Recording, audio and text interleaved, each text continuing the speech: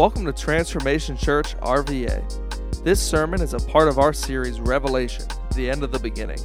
The book of Revelation can be an incredibly confusing and even frightening read, but it wasn't meant to be either. In fact, behind the violent and alarming imagery of Revelation lies a world of beauty as we see the self-sacrificial love of Christ forever triumph over the darkness we encounter all too often in our world. In this series, we take a deeper look at what the disciple John wrote and why, dispel common misconceptions of what it all means, and celebrate our glorious future it promises. We are finishing Revelation today. Can you believe it? Can you believe it? And so I'm going to recap real quick, and then we're going to finish Revelation, and I really want to focus on, at the end, the why. Okay, the why is so important. The why is so important. So turn in your Bibles to Revelation, and we're going to start kind of at 17, but just to recap where we've been. We've seen John, he's in prison. This is where all these visions, all these prophecies are coming to him from. Not like the cushy jail that you're used to seeing, but a rock. He's in a cave, barely clothed, underfed, 90 years old. 90 years old. Do we have any 90-year-olds in the room? No, I don't think we do. No. Can you imagine? You're not even there yet. Can you imagine being thrown in chains and condemned to hard labor for the rest of your life for one reason only? Proclaiming the name of Jesus. That's why he was there. So, we find John, he has all these visions. We see God working in his church. We see the 7 churches that he's writing this to. The church at Laodicea and Sardis and all those different churches. And then we go to the throne room of God, where John sees the throne and the people of God around it, and this seal that the Lamb, who is Jesus, was worthy to open. And so then we started 3 weeks ago talking about judgment, and we talked about judgment for 3 weeks. That's a tough 3 weeks. It's tough for your pastor. It's tough for you. And in the grand scheme of it, we saw 7 seal judgments. We saw 7 trumpet judgments and several different interludes in between, like the 144,000 and these others. And then last week we talked about the bowl judgments, which we found was the last of God's wrath to be poured out on the earth. After the bowl judgments, we find ourselves in 17. Now, I'm not going to get too in-depth. There's like this little break here in 17 where John describes the great prostitute, which in that time would have been the Roman government, or alluding to the ruling power at that time. Now listen, if you don't have a Bible, there's one in the pew in front of you. I want you to open it up because the scripture's not going to be on the screen. No, we're not doing it. I want you to flip through the pages. I want you to feel them and read along with us. So we find ourselves in 17. Couple things I want to point out in 17. We meet the harlot or the prostitute. We meet a beast with 7 heads and 10 horns, but there's a couple pieces I think we can't miss in 17. And one of those is in 17 and verse 8. At the very bottom, I'll read the whole verse. The beast you saw was once alive, but isn't now, and yet he will continue. He will soon come out of the bottomless pit and go to eternal destruction. Now, this is what I want you to pay attention to.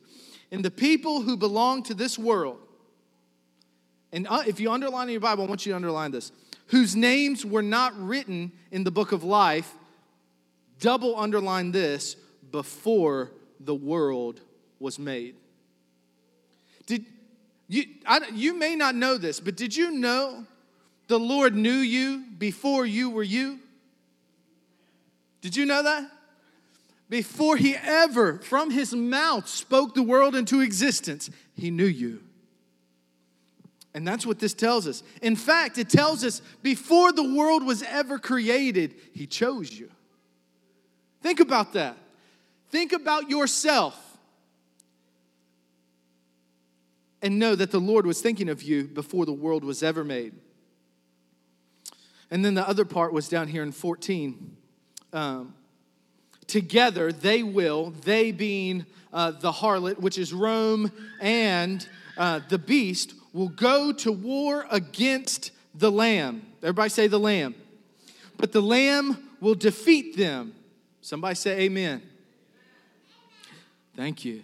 Because he is the Lord of all lords and King of all kings, and his called and chosen and faithful ones will be with him.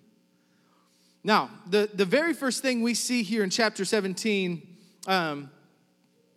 is that, one, God knew you, and that for those whose names are in the Lamb's book of life, do you know what that is? That's where everyone God has chosen is in, this book. Those who have accepted him as Savior. A lot of people wonder when this war happens, this war that's being talked about in 14. Somebody say Armageddon. Yeah, it's not like the movie, okay? It's not going to be like the movie. What it's going to look like is all these wicked, evil nations that despite all this judgment, they're shaking their fist at God and they're saying, you know what? I don't care. I'm still going to curse you. Well, this war that happens, we found in that the bowl last week that the Euphrates River dried up and allowed access. And Armageddon, from everything we can tell from Scripture, is one, it's going to be an actual battle. A physical one, not just a spiritual one. Where all those who have warred against God will come to Jerusalem. And then from the clouds, Jesus will descend. With who? His people. And his called and chosen and faithful ones will be with him. In 18, we see the fall of Rome. And I'm going to kind of pass over that because basically all of this has come now under Satan, and Satan is getting ready for Armageddon. But what I want to take us to very quickly is the second coming of Christ. So the second coming of Christ and Armageddon basically are happening at the same time here because everyone's gathering at Jerusalem. They're going to take over Jerusalem. We find that in Zechariah where they're going to take over the city, pillage, and they'll be pillaging there. And then in 19, we see the second coming of Christ. And we're going to answer a couple questions here.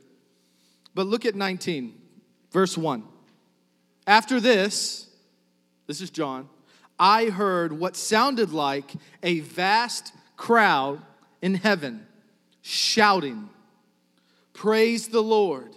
Salvation and glory and power belong to our God. His judgments are true and just. He has punished the great prostitute who corrupted the earth with her immorality, and he has avenged the murder of his servants." And again the voices rang out, "Praise the Lord. The smoke from that city ascends forever and ever." And so we see these multiple praise breaks happening here. And then in verse 11, which is where I want us to go to, we see the second coming of Christ. Now, before we look at the second coming of Christ, where he's going to come put down all the enemies of God. Okay? That's where we're at in history. So the church has been raptured. 7 years of tribulation are coming to an end. And then Jesus comes back. Now, just a couple things I need you to understand about the second coming of Christ that's different. Okay? What's different the second time around from the first time around? One, the first time when Jesus came as a baby, he came to serve. He came to serve, be rebuked, to be rejected, and to ultimately pay the price for you. That's why he came the first time, was to serve. The second time he comes here in 19, at the end of the tribulation, he's coming to rule. He's coming in power.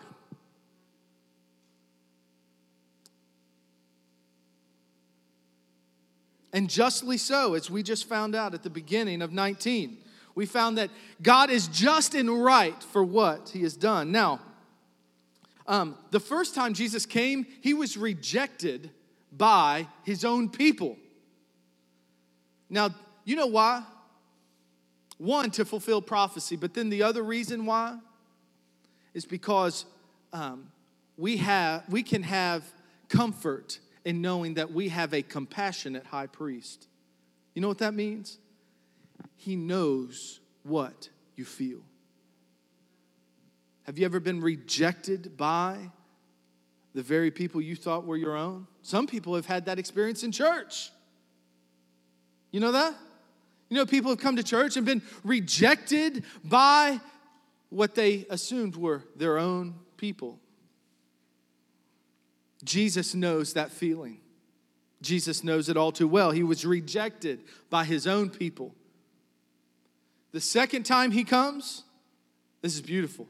He is received by the entire Jewish nation. All of Israel, all of God's chosen people will recognize him as the Messiah in his second coming. The first time he came as a lamb to be slain. The second time he comes as a lion, confident and true. Now, the second coming of Christ is also different than the rapture. Okay, they're separate events. Some people think there's no rapture. Okay, other people believe different things about when the rapture will happen. But the differences are pretty distinct. One, in the rapture, he's coming for. Everybody say for. He's coming for his people. The second time, he's coming with. Everybody say with. Okay, so this is one of the reasons that we are pre-tribulation rapture folks here, is because we see a distinct difference where the rapture comes, we're caught up in the air, and then in the second coming, we are with him. What did we just read in 17? We read that, but the Lamb will defeat them because he is the Lord of lords and King of kings, and his called and chosen and faithful ones will be with him. So the first time he comes for, the second time he comes with his people. The first time when he comes, we're going to be caught up in the air. He's going to meet us in the clouds. I want to be there. I want to see that. The second time, he comes to earth. And lastly, the difference between the rapture and the second coming would be that there's no warning for the rapture. There are a list of events, and we've talked about them for the last several weeks, that have to happen before the second coming. But the Bible tells us in regards to the rapture that he comes like a thief in the night. No man knows the day nor the hour. And so let's talk about weddings and wars, okay? Look at chapter 19, verse 11. We're going to read together. Chapter 19, verse 11. Then I saw heaven opened, and a white horse was standing there. Its rider was named Faithful and True. For he judges fairly and wages a righteous war. His eyes were like flames of fire, and on his head were many crowns. A name was written on him that no one understood except himself. He wore a robe dipped in blood, signifying victory. And his title was the Word of God. The armies, and his title was the Word of God. And the armies of heaven, dressed in the finest of pure white linen, followed him on white horses. From his mouth came a sharp sword to strike down the nations. He will rule with them. He will rule them with an iron rod. He will release the fierce wrath of God the Almighty like juice flowing from a winepress. And on his robe and its thigh was written this title: King of all kings and Lord of all lords. Then I saw an angel standing in the sun, shouting to the vultures flying high in the sky, "Come, gather together for the great banquet God has prepared. Come and eat the flesh of kings, generals, and strong warriors, of horses and their riders, and of all humanity, both free and slave, small and great." Verse 19, "Then I saw the beast and the kings of the world, and their armies gathered together to fight." So, pause. John sees Christ on a white horse, faithful and true, accompanied by, now picture this, Jesus on a horse with a sword coming out of his mouth.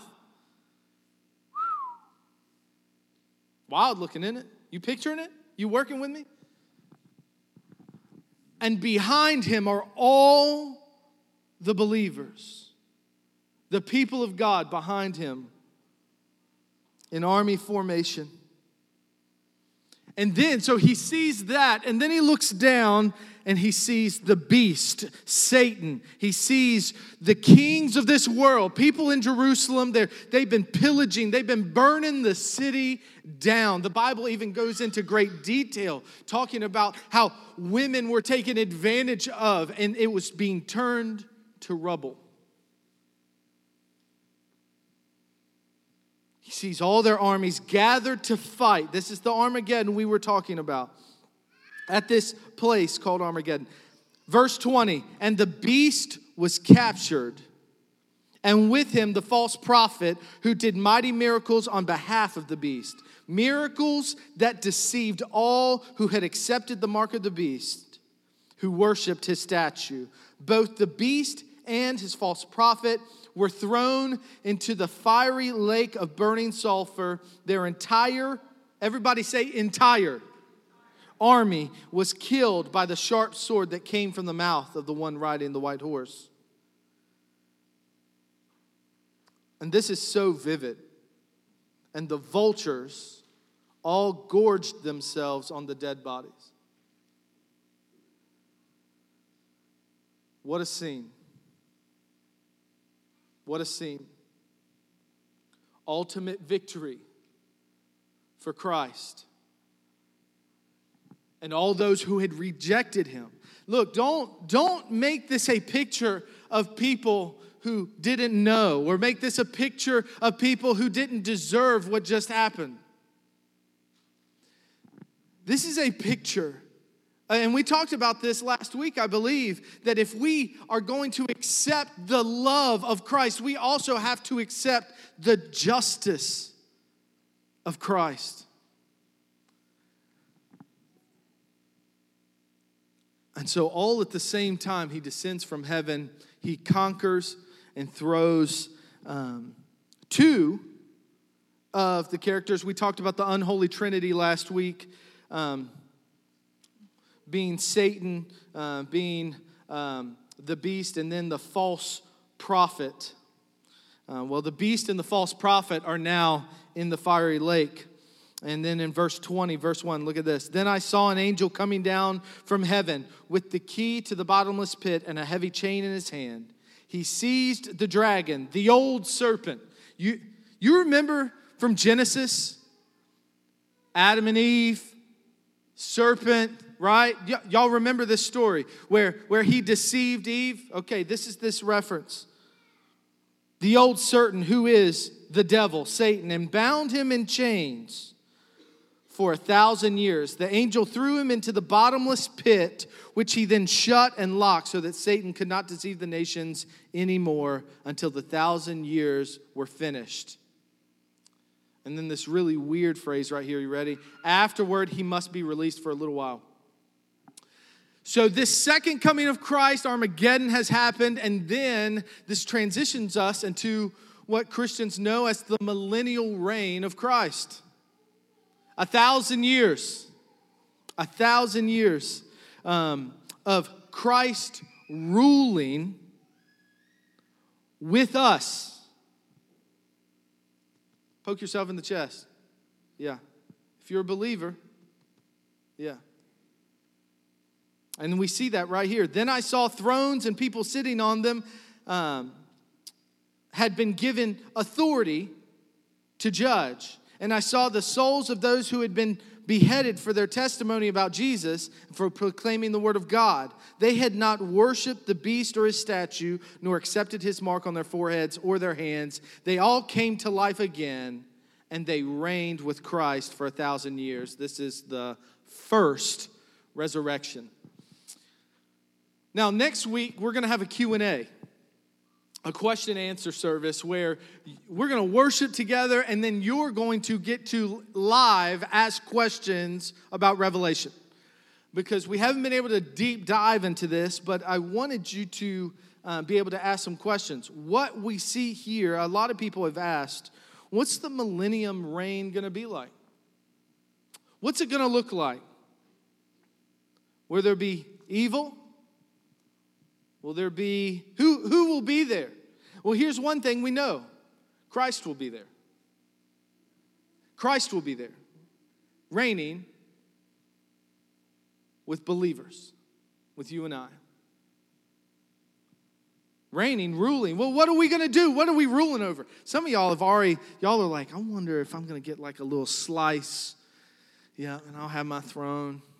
What am I going to be commanding over? Some of y'all type A's. You know who I'm talking about. Yeah. That's okay. It's safe place. This is a safe place here. What are we ruling over? Well, I don't know. It doesn't tell us.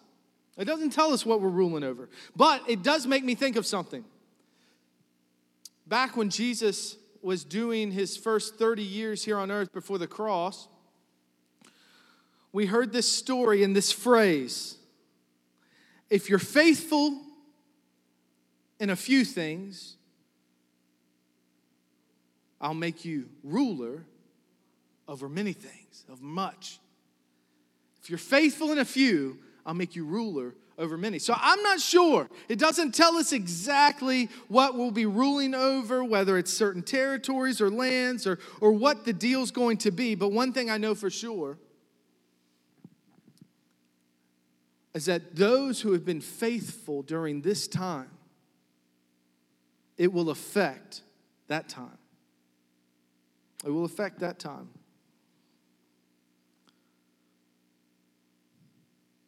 So what's the point, Carl? What's the point of the millennium reign? Well, it declares Christ as victor. The one thing I always thought was confusing here before we get into the new heaven and new earth, listen.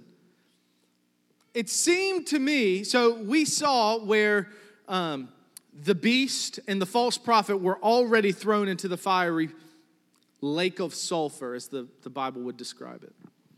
But Satan is thrown into the bottomless pit. Two different areas.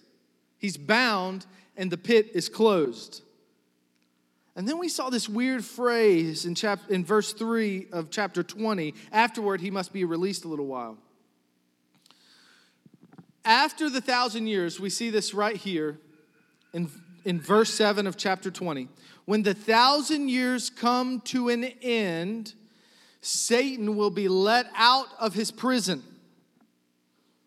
He will go out to deceive the nations, called Gog and Magog, in every corner of the earth. He will gather them together for a battle, a mighty army, as numberless as sand along the seashore. And I saw them as they went up on the broad plain of the earth and surrounded God's people and the beloved city. Watch this. In verse 9. But fire from heaven came down on the attacking armies and consumed them. Then the devil who had deceived them, was thrown into the fiery lake of burning sulfur, joining the beast and the false prophet. There they will be tormented day and night forever and ever. I don't know why. A lot of people have to have a why. And sometimes in Scripture, you have to be comfortable not knowing. Okay? There's some things that are just not written here. Now, we believe the Scripture is authoritative, okay? That this is what we live by. But there are some things that we just don't know. And one of those things I want to ask after all this is over, why does he have to come back out? I never understood it, and I don't think on this side of glory we're going to. But for some reason, Satan is let back out after this 1,000 years, and he goes around and builds up another army. So this also tells us something about the millennium. 1,000 years, we're all living here on the earth, ruling and reigning with Christ. People are going to get married.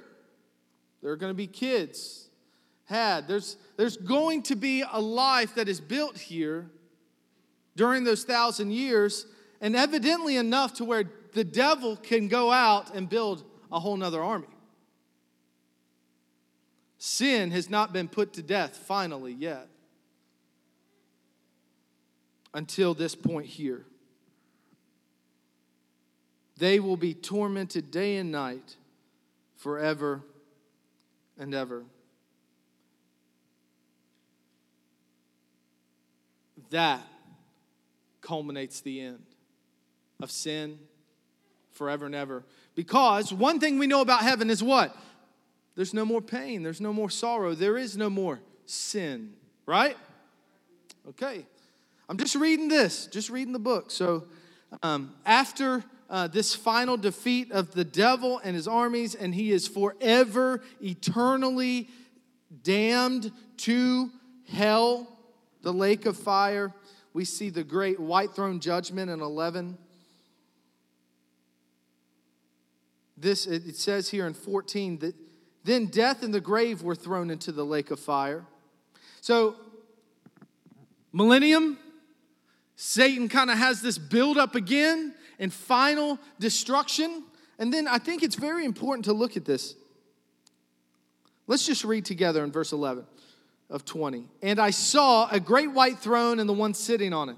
The earth and the sky fled from his presence, but they found no place to hide.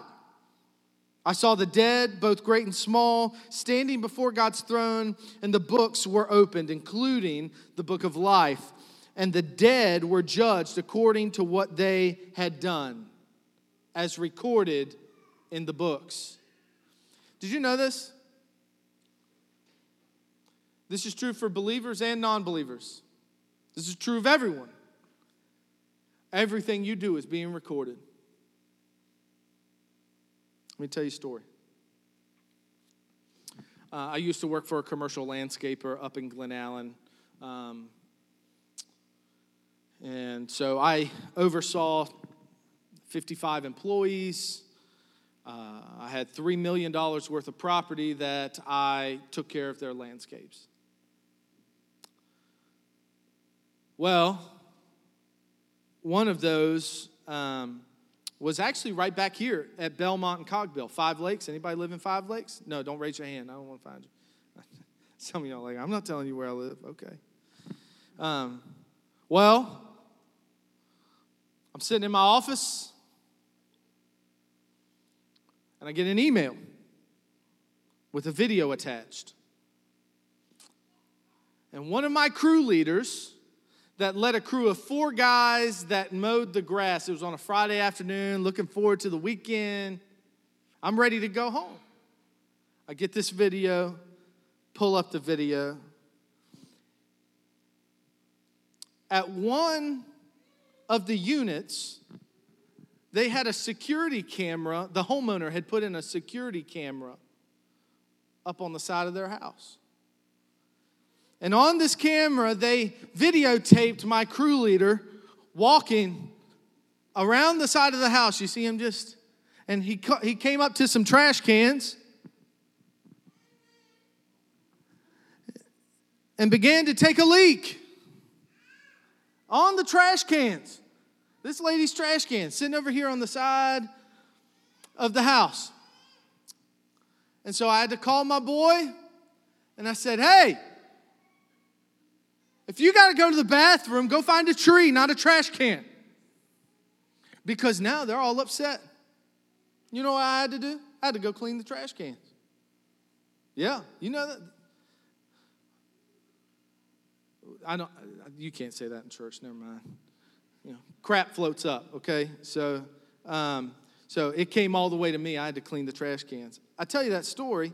One, be careful where you go to the bathroom. Okay, I know sometimes you got to go, and potty humor maybe isn't for the pulpit, but I can't fix who I am, and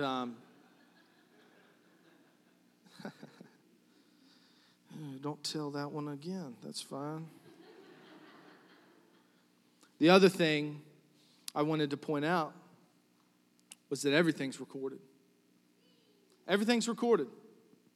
And not just in a superficial, I urinate on trash can sense, but when you're alone and no one else is around, the very thoughts you think are recorded. And based on those things, you are either going to be rewarded or punished. And this is what this great white throne judgment is. And the dead were judged according to what they had done, as recorded in the books. The sea gave up its dead, and the death and grave gave up their dead. And all were judged according to their deeds. Now, during the tribulation, believers, we're in heaven. Well, we're with God in His presence. And we get to experience what is called the Bema seat, which is the reward center of heaven. It's this Bema seat term, it comes from when they used to have the Olympics. Back when they started, the judge would sit up on the seat, and the victors were allowed to come around that seat, and they were rewarded and given their, based on how they had performed. And so, saints, listen to me. When the Bible says, store up your treasures in heaven, where moth and rust don't corrupt, that's what it's talking about. You should be doing things that don't just affect this life, but affect the life to come. We said last week, we should be kingdom-minded, eternally-minded people. Amen. Well, I've been talking too long. Listen, I'm going to close here in a second. So we see the white throne judgment. Death and the grave were thrown into the lake of fire. So at this white throne judgment, after the 1,000 years, there's no more death. So you can almost see that during the millennium, while we are reigning with Christ, the earth is still not perfect. The earth is still not healed and whole. No, because death is still around. Now, I think death is going to look different based on Scripture. I think the grave is going to look different, but I think it's still there. Because here we see at the great white throne judgment, in verse 14, death is no longer a thing. Think about that. Death is no longer a thing. For those who are facing death and the temporalness of this life this morning, listen to me. There is a day coming where we will no longer face death or the grave. In chapter 21, we see the new earth and new Jerusalem. I just want to point out a couple passages here, and then I'm going to close. Verse 3 says, I heard a loud shout from the throne saying, look, God's home is now among His people. He will live with them, and they will be His people, and God Himself will be with them. Listen to this depictor of what the new heaven and new earth will look like. He will wipe every tear from their eyes, and there will be no more death or sorrow or crying or pain. All these things are gone forever. They're all gone.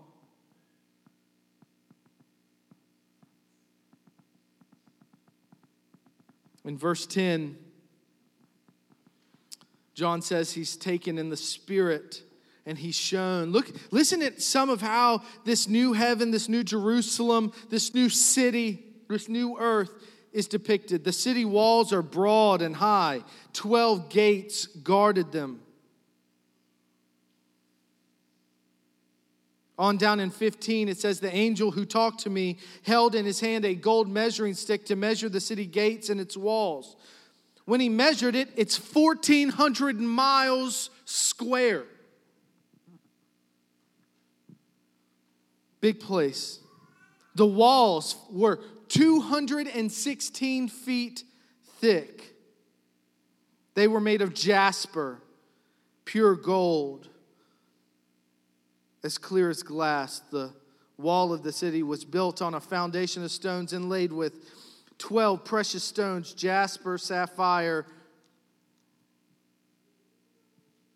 agate, emerald, onyx, carnelian, chrysolite, beryl. I don't even know what some of these are. Topaz, chrysoprase, jacinth, and amethyst.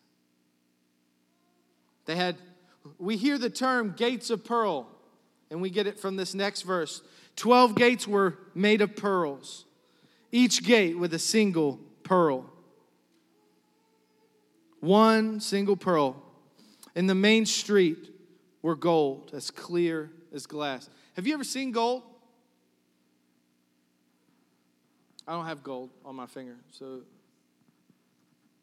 they bend. We found that out. These bend when you work with your hands. So I got one that didn't. But this is gold that doesn't bend. In fact, this gold, you can see through it. You can see through it. It's hard to picture. It's going to be beautiful. And there's no sun. Why? It says the glory of God illuminates the city. My mom, I grew up doing music. My mom played piano and sang with the worship team. She used to sing the same special all the time. If she's watching, she probably already knows what I'm about to say. But she used to start this song, in that city where the Lamb is the light. Y'all remember that song? Some of you probably won't. It's a good song. And then the close. Everybody say the close. If you guys want to go ahead and come up, you can.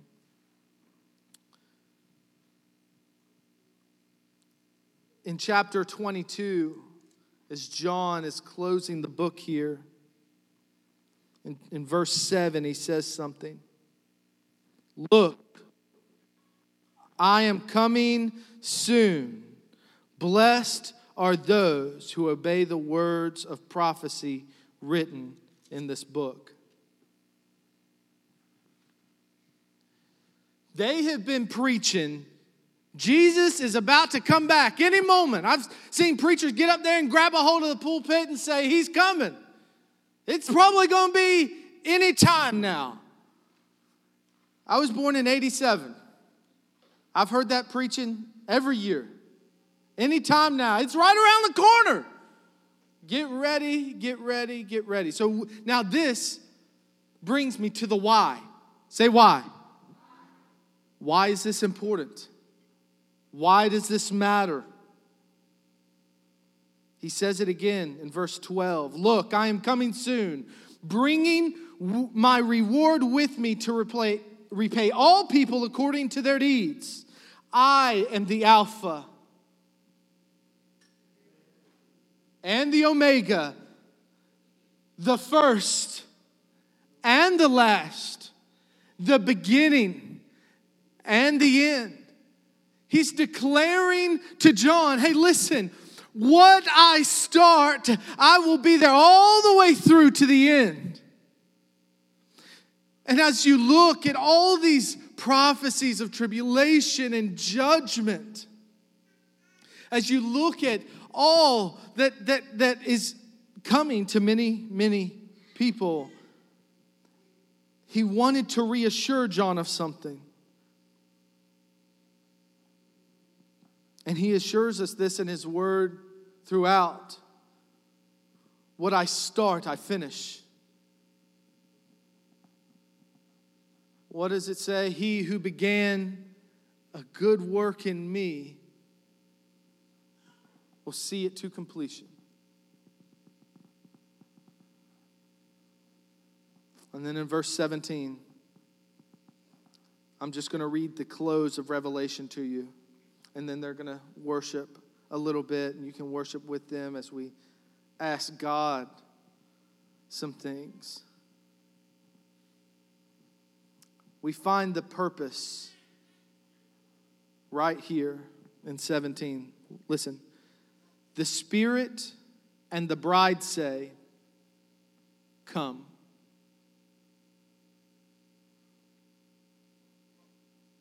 Everybody say, come. Let anyone who hears this say, come.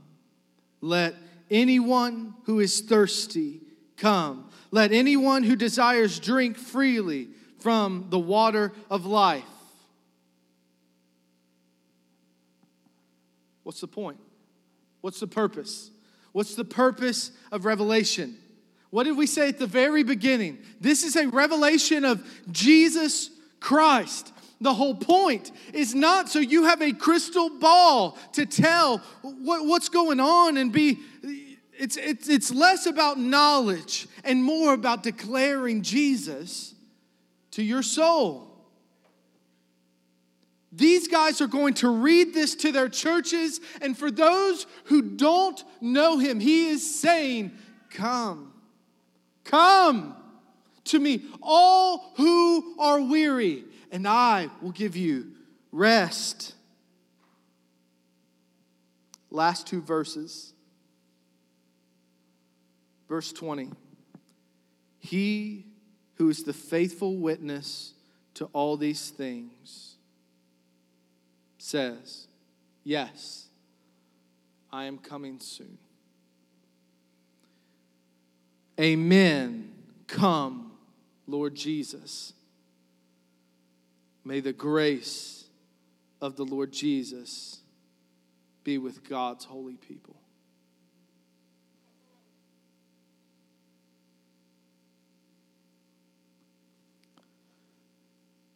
That's my prayer this morning. This is our assurance. The faithful one will fulfill all that he says. And may that be our prayer this morning. Come quickly, Lord Jesus. And for those this morning who don't know him, he's saying, come. All those who have been carrying life's burdens and weariness. Is this pastor trying to scare you into something? Absolutely not. What's this pastor trying to do?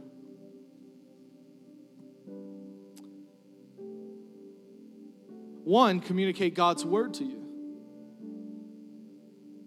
But in hopes that through the Holy Spirit, you would come to the cross of Christ and lay it down. Lay down your pride. Lay down your sense of having to be two different people.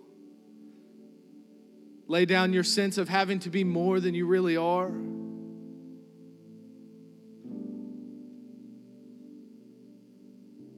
There's grace. Hear this preacher this morning. There is grace and mercy for you at the feet of Jesus.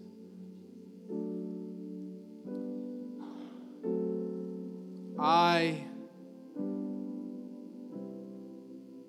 need him. I need him. And I would be remiss if I didn't tell you, you need him too. You can't do this on your own.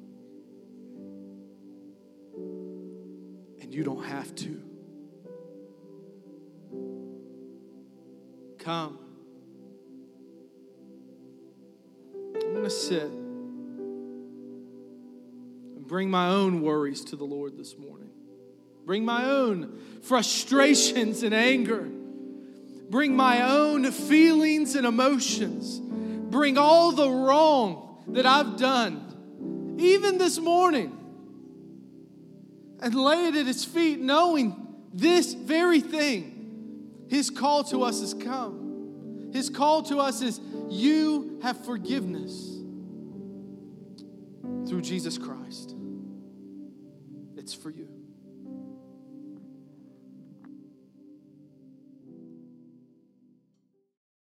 Thanks for streaming this audio from Transformation Church RVA, located in Richmond, Virginia.